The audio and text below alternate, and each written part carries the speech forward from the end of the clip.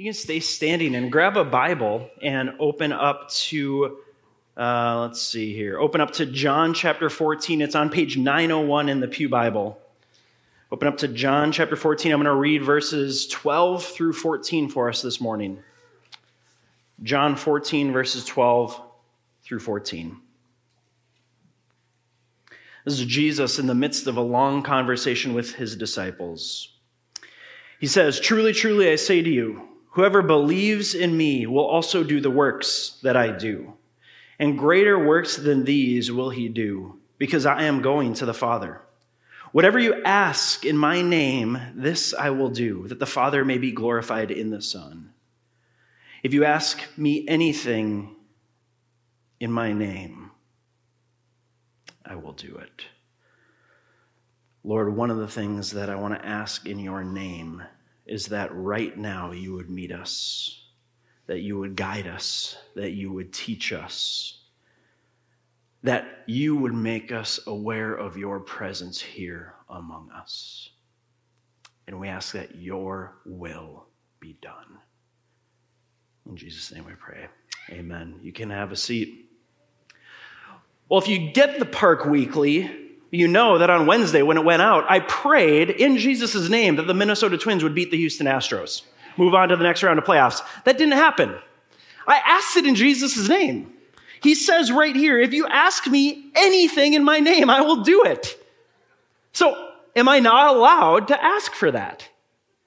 Right? We wonder these things. Well, what is on limits? What is off limits to ask Jesus in his name? What if the prayer request is less selfish? What if it's like, God, please end the famine wherever it exists currently so that people could eat? God, please end world hunger. God, please be with my loved one who's in the hospital needing your care and guidance and healing in Jesus' name. God, please bring peace to the conflict between Israel and the Palestinians right now. In fact, let me pause and just pray for that. Would you join me? Gracious and merciful God, we pray for all persons suffering from this war. May they be held in your loving care and protection and given the strength to endure great suffering and hardship. Transform the hearts and the minds of all those who perpetuate violence and oppression. Grant wisdom to world leaders in discerning how to be involved, that they may not be compromised by self-interest or blind indifference. Bring justice swiftly as you bring an end to this conflict and suffering. We ask all of this in the name of your Son, Jesus the Christ. And all of God's people said, Amen. Amen. So we pray and we pray and we pray. Whatever it is, I know each one of you has had something in your life that you pleaded and begged and prayed God for. And the answer probably didn't turn out the way that you wanted. Sometimes, yes, amen, we get what we ask.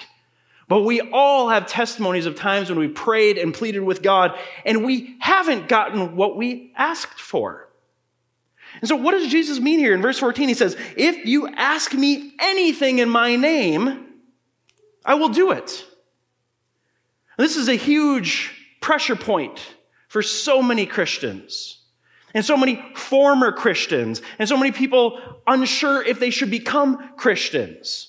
Why does God allow suffering? Why do bad things happen? Why, when I pray for good and for suffering to end and pray for what must be God's will, how could God's will not be to heal this conflict, to stop the war, to heal this person? How could it not be God's will? And yet he didn't answer it. He didn't give me what I asked for. This is a real tension that any follower of Jesus, or like I said, former follower of Jesus, or curious to become a follower of Jesus person has wrestled with.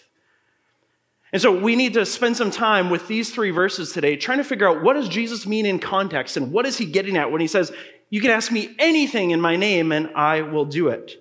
This text, 3 verses, brings up 6 important questions for me. And so I'm just going to walk you through the 6 questions that I had as I pored over this text this week. Number 1, what are the works of Jesus? What are the works that he did? Number 2, what are the greater works yet to be done? Number 3, how will these greater works be accomplished? Number 4, what does it mean to pray in Jesus' name? Number 5, what should we ask for in Jesus' name? And number 6, why doesn't God always do what we ask? And that's the key question for this morning. That's the pressure point for us in our relational walk with God. But in order to get to question number 6, we have to understand some of the context of what is happening here. And so question number 1, what are the works that Jesus did? Look at verse 12. He says, truly, truly, I say to you. And the context here, we don't have time to get deep into the context of John chapter 13 through John chapter 17. And this is one of the tricky things about preaching and Bible study, is that we are jumping into a few sentences of a long conversation that Jesus had with his disciples around a meal. And so it's really a soundbite, right? And I always want to caution you and myself to be aware of sound bites. A lot of what you see on the news, it's a soundbite. It's a statement taken out of context. And so we need to be careful that we don't do that with the Bible. And so to really understand what Jesus is saying here, it takes time to bathe in John 13 through 17 to see the entire context of this conversation. We're spending months in this conversation as we look at John 13 through 17 together. This morning, we're not going to have time to bring out all of the layers of context in this conversation. So I just want to give you that preface here. But what we want to do is try to gather some of the surrounding context so that we can understand what Jesus is saying in these 3 verses. And so he says, truly, truly, I say to you, whoever believes in me, in the context of the book of John, is to believe, to trust, to have faith in Jesus. We've talked about that as we've gone. It's all over the book. Jesus says, believe in me, trust in me, have faith in me. He says, truly, truly, I say to you, whoever believes in me, whoever trusts in me, whoever has faith in me, will also do the works that I do. So my question is, what are the works that Jesus did? Well, even in this book, we've seen him healing the sick, healing those with diseases, healing paralyzed people. We've seen him multiply fish and loaves, feeding the hungry. We've seen him calming the wind and the waves. We've seen him casting out demons from people. We've seen him raise Lazarus from the dead. Pretty amazing stuff. As you read the Gospels, you see what Jesus does. So when he tells the disciples here in John 14, he says that whoever believes in me will also do the works that I do. One of my questions is, let's be reminded, what are the works that Jesus did? I love what it says at the end of the book. The last verse of this book, of this letter, John says, now there are also many other things that could be miracles. I love that he uses the word things. Many other things that Jesus did. Were every one of them to be written, I suppose that the world itself could not contain the books that would be written. Isn't that amazing?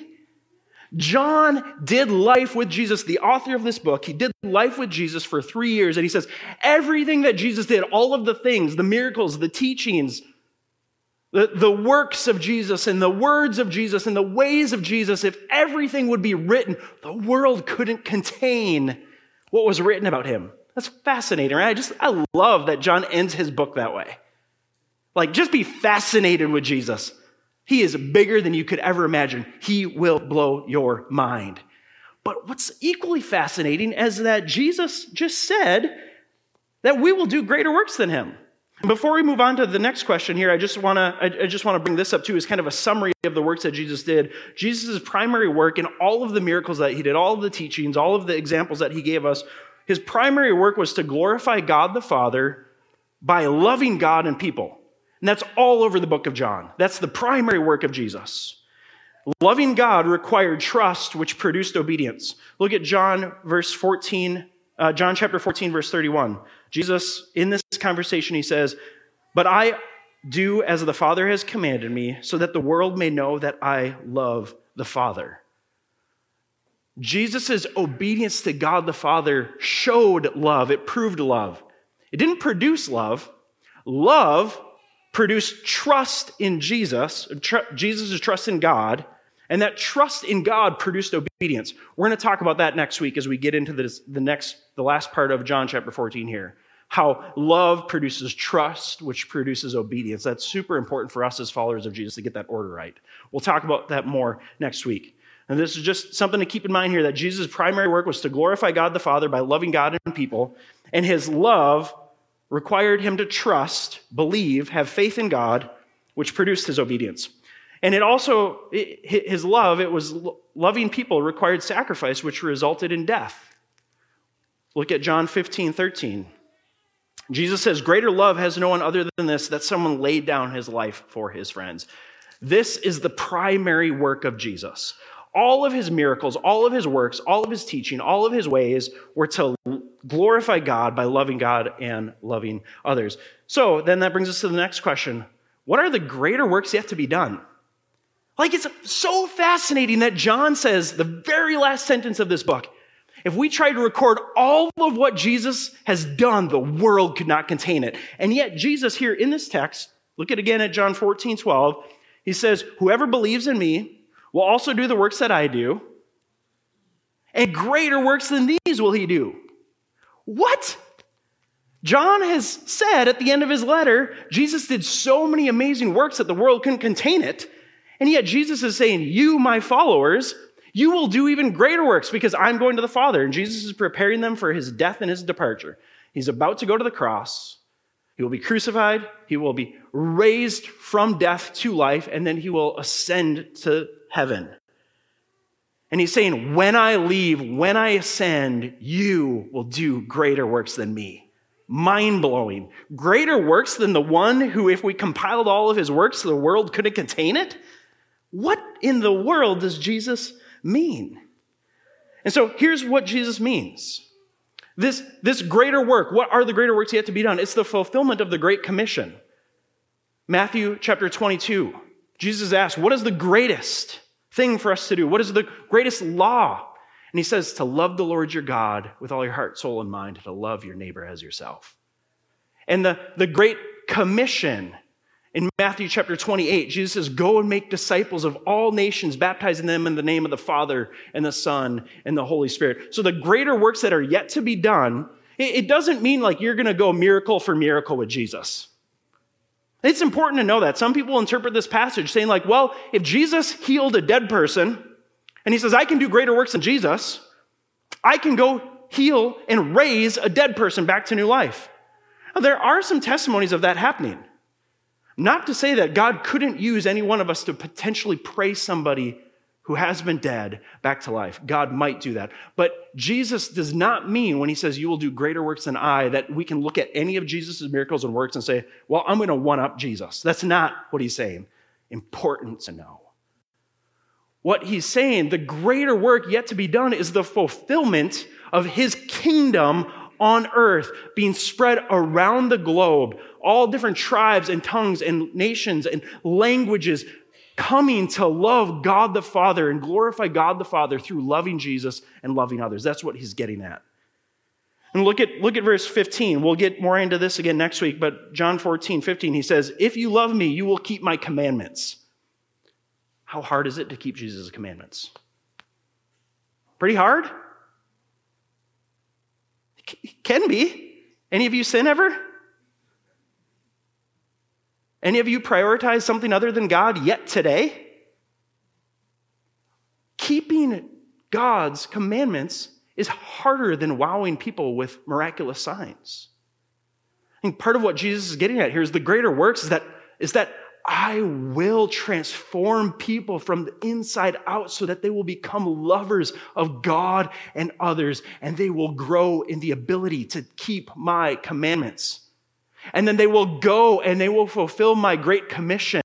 My gospel, my good news will go around the world. And we see this in Matthew chapter 28, when he says, go and make disciples. And then in Acts chapter 1, where he says, wait for the Holy Spirit to come upon you, and then you will be my witnesses in Jerusalem, Judea, Samaria, to the ends of the earth. That's what Jesus is getting at here. What is the greater works yet to be done? It is that you and I are here in St. Louis Park 2,000 years after Jesus spoke these words, and we're worshiping him in a different language, on a different continent, different skin color, different culture, right? Is that amazing?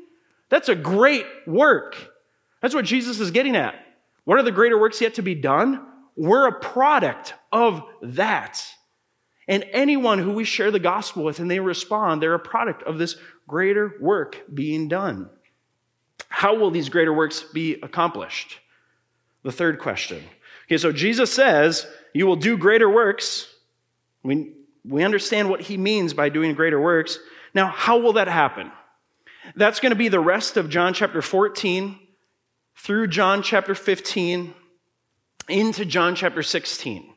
He's going to explain that. So over the coming weeks, we're going to see more and more how these greater works will happen, how they will be accomplished. But today, I just want to give you the quick answer. It's through the presence and power of the Holy Spirit. That's what Jesus is going to go on to say. He says, it is good for you that I go away. Look at verse 15 and 16. He says, if you love me, you will keep my commandments. Hard to do. We need his help. That is a greater work. And I will ask the Father, and he will give you another helper to be with you forever, even the Spirit of truth, whom the world cannot receive because it neither sees him nor knows him. You know him, for he dwells with you and will be in you. Look over at verse 26 as well. He says, but the helper, the Holy Spirit, whom the Father will send in my name, he will teach you all things and bring to your remembrance all that I have said to you. Jesus goes on to teach that the way that the greater works will be accomplished is through the presence and the power of the Holy Spirit. Jesus will ascend back into heaven, but he says, I won't leave you as orphans. I won't leave you alone. I will send the Holy Spirit of God. The Holy Spirit of God is the sacred wind. That's the Greek word for it. It's like how God works in mysterious ways that we can't manufacture or manipulate or control. It's the Holy Spirit, the sacred wind of God blowing whichever way God sends it and chooses. He's the third member of the Trinity. That doesn't mean that he's like the subordinate in the Trinity. It's God the Father, Jesus the Son, the Holy Spirit. They're all equal, one being, different roles. I don't know how that works. Embrace the mystery of it. He's the third member of the Trinity. He comes alongside us. This is the Greek word where it says helper. He comes alongside to help, to support, to counsel, to comfort, to convict, to teach, to encourage, and to empower us for life and godliness. To understand the Holy Spirit is the best way that I can think about what the Holy Spirit's job is. It's to make us like Jesus. And so Jesus says, I'm going to send this Holy Spirit to you. He will make you like Jesus. And becoming like Jesus, that means you will love God the Father with all your heart, soul, and mind, and you will love neighbor like self. Not through your own moralism, not through your own church attendance, not through your own devotional reading, not through your own prayer life, through the Holy Spirit who will make you like Jesus. That's how this is accomplished. Number 4, the next question, what does it mean to pray in Jesus' name, right? I mean, like he says, so verse 12 at the end, he says, because I'm going to the Father, and again, we're going to see that more in the coming weeks. He's going to ascend. As he ascends, he sends the Holy Spirit. He says, whatever you ask in my name, what does that mean? Does it mean to just say, like, if I say in Jesus' name, is that what it means? Or can this get into like taking the Lord's name in vain, where we use God's name to try and get something that we want rather than something that God wills? What does Jesus mean? I love what the ESV Study Bible says on this note. I think it's so simple and helpful. It says, what this means to pray in Jesus' name means praying in a way that is consistent with Jesus' character and will. So when we look through the scriptures, we see Jesus' character and Jesus' will. And to pray in his name is to pray in a way consistent with who God is in the person of Jesus Christ. Still doesn't answer the question why he doesn't always give us what we ask. We'll get there. But I think this is just a good framework for understanding what it means to pray in Jesus' name. Also, Matthew chapter 5. This is the Lord's Prayer. Let's look at that real quickly. Matthew chapter 5. Flip over to that passage. Did I say chapter 5? Chapter 6. Matthew chapter 6. It's on page 811 in the Pew Bible. Jesus teaches us how to pray. Now, this isn't to box us in and to say this is the only way we can pray, but it's to give us some categories, some tracks to run on. It's to give us the character and the will of Jesus. As we see how he taught us to pray, this is how we ought to pray. And when you pray, you must not be like the hypocrites, for they love to stand and pray in the synagogues and at the street corners, that they may be seen by others. Truly I say to you, they have received their reward. But when you pray, go into your room and shut the door and pray to your Father who is in secret, and your Father who sees you in secret will reward you. And this isn't saying that that's the only way to pray, right? He's getting at the heart of the matter. Are you praying as a public show of your religiosity, or are you praying in intimacy to God the Father? It says, and when you pray, do not heap up empty phrases like the Gentiles do, for they think that they will be heard for their many words. So those of you who are really insecure about public prayer, I don't know the right words to say, you're better off than those who think that they have the right words to say in prayer, right? There's some people who have big, lofty theological ideas and prayers and accurate prayers that God loves and honors, and there's other people who are like, I don't know those words. I don't know how to, I'm nervous or insecure about praying. Actually, you might have more of a childlike faith, and your community group, your friends, your church might need to hear your simple prayers because it will humble those who have become proud in their ideas about God. Amen? Amen. Jesus' words. When you pray, do not heap up empty phrases as the Gentiles do, for they think that they will be heard for their many words. Do not be like them, for your Father knows what you need before you ask him. Pray then like this. Our Father in heaven, hallowed be your name. Your kingdom come, your will be done on earth as it is in heaven. Give us this day our daily bread, and forgive us our debts as we also forgive our debtors, and lead us not into temptation, but deliver us from evil. This is what it means to pray consistent with God's character and will, with Jesus' character and will. Jesus gives us an example of it. Next, number 5, what should we ask for in Jesus' name? So if that's what it means to pray in Jesus' name, like, what are the guardrails? Can I ask for the Twins to beat the Astros? I did it in Jesus' name. It wasn't answered. Can you ask for your loved one to be healed? Can you ask for yourself to be, like, right? This is where rubber meets the road for us. How does our theology and our relational practice with God interact and intersect? And what do we do when there seems to be distance or difference and it's hard to understand? So what should we ask for in Jesus' name? Now, this is not going to be exhaustive. I want to give you some ideas of what it might look like to ask for things in Jesus' name. The first is just that God's will would be done. Like, think about what we just read in Matthew. His kingdom come, his will be done on earth as it is in heaven. You can absolutely pray that in Jesus' name because Jesus told us to. You can ask for your daily bread, for God's provision in your life. Ask for his help in forgiving others. That's hard to do. You should ask for it. If you're holding bitterness, resentment, unforgiveness towards others, God, do a greater work in me. And it's so amazing that Jesus on the cross, he looks out over the crowd who crucified him and says, Father, forgive them, for they know not what they do. And a greater work is for you and I to be able to look at people who have wronged us and to say, God, forgive them, for they know not what they do. That's miraculous. So we can pray that God's kingdom come, that God's will be done, that our daily bread is given, that we're able to forgive our debtors as they forgive us. We're able to pray that we would not be led into temptation, but that we would be delivered from evil. Luke chapter 22. We don't need to flip there, but this is Jesus in the Garden of Gethsemane before his hour of suffering, before he is led to Calvary and put upon the cross. And he says, Lord, if there be any other way, take this cup from me. His flesh does not want to endure the suffering that he's about to endure. But he says in this prayer in Luke 22, if there's any other way, take this cup from me, yet not my will be done, but your will. We pray God's will. That's what we ask for in Jesus' name. God, your will be done. And then in 1 John chapter 5, verse 14, the author of this book also writes a letter to the church, and he prays in this passage. Where is it? I don't have it in my notes. I'm going to look at it real quick. If you want to come there with me, you can. 1 John chapter 5, verse 14. Keep your finger in John 14 because we're going to come back there.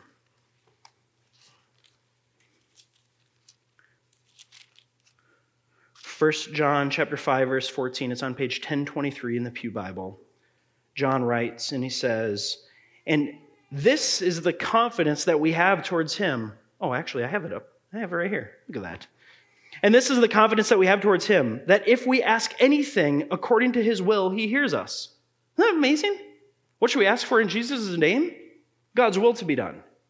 God's will to be done. God's will to be done.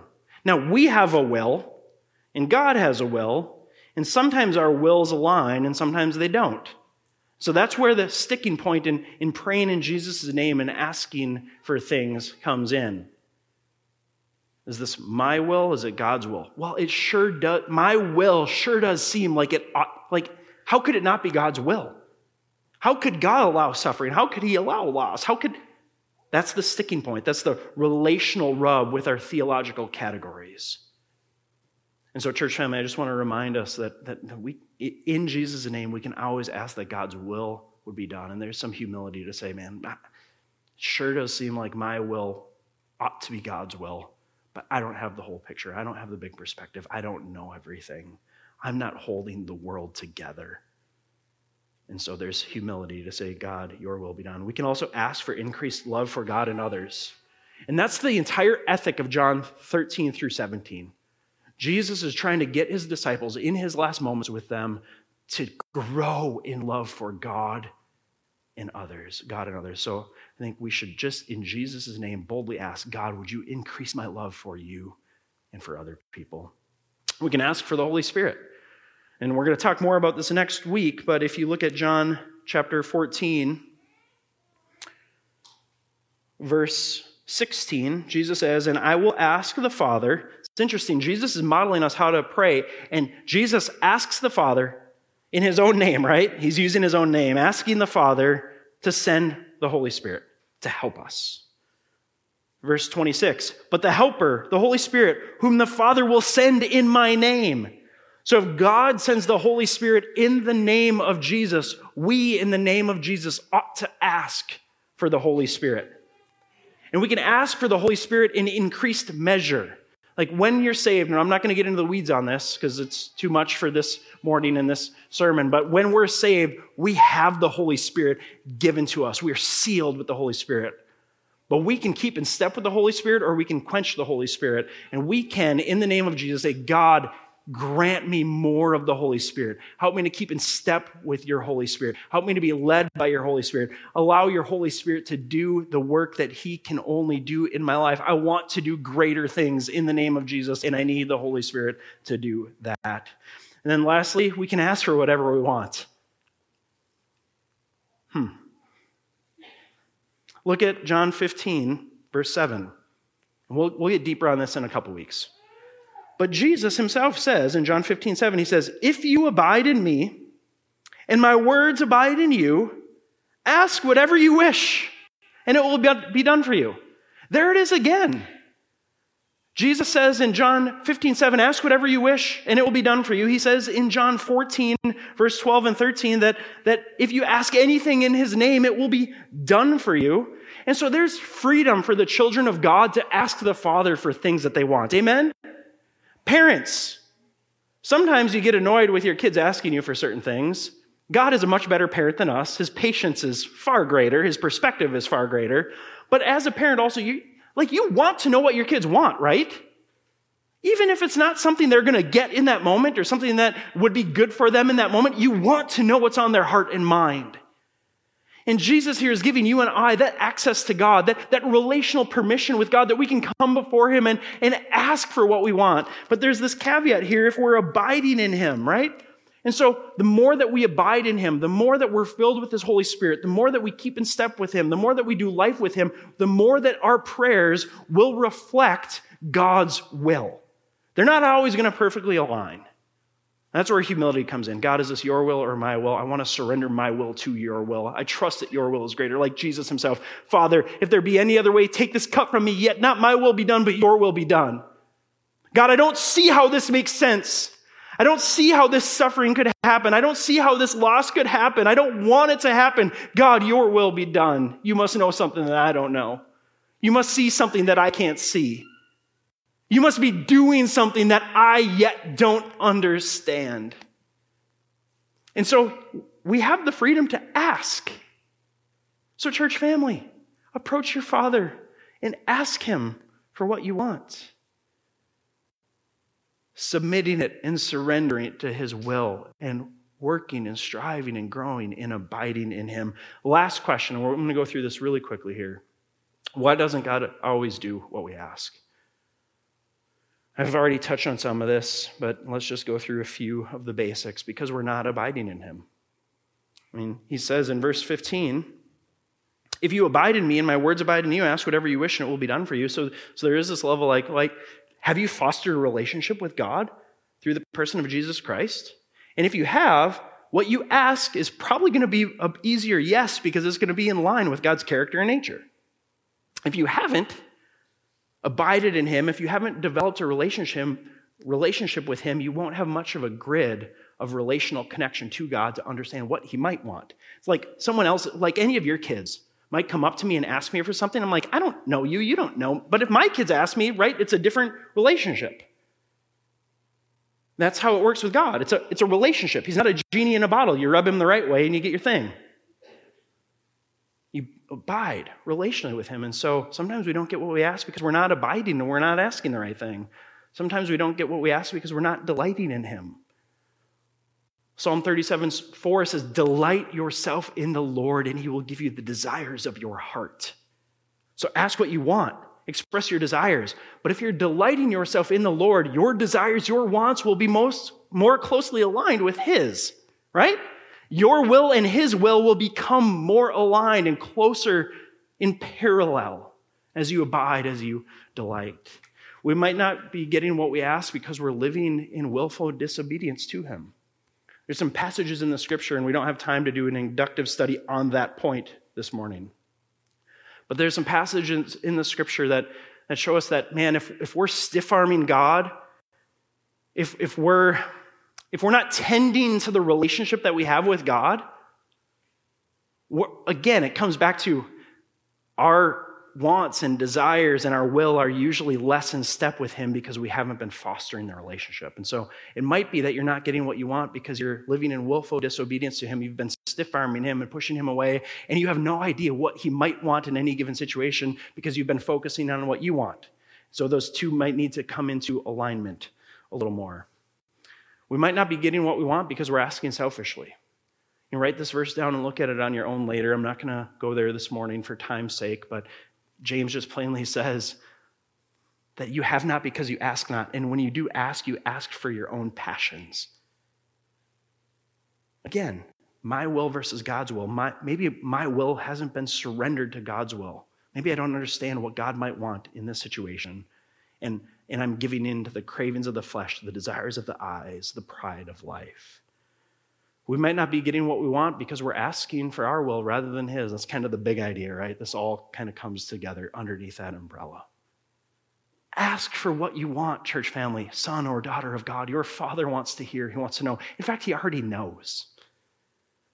It builds your relationship when you tell God, God, here's what I really want. Here's what I'm afraid of. Here's what I'm worried about. Here's what I don't want to live without. Here's my comforts. Here's my idols. And it builds relationship. And as we do that, as we approach God as a father through relationship, we begin to understand his will, and we begin to be able to, through the power of his Holy Spirit, align our will to his. And then last point for this morning, we don't always get what we want because the world is broken and waiting. The world is broken and waiting. There will come a day when all things are made right. And that day isn't yet today. It might be. Jesus might return later today or call us home later today, and then all things will be made right. But until that day comes, we're living in a broken world filled with suffering and wanting and waiting for the glory of God to be revealed.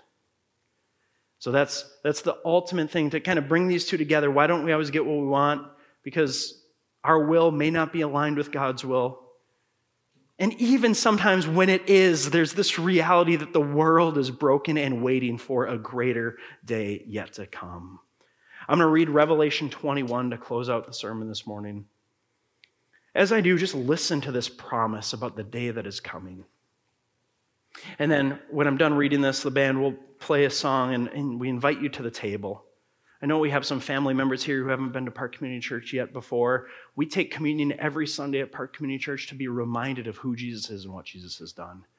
that he came to redeem us, to save us, that he gave his life on our behalf. He shed his blood for the forgiveness of our sins.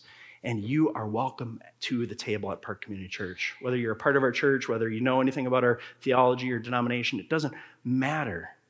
If you want to walk with Jesus, call him your Lord and Father and Savior, you're welcome to come and take communion as the band plays.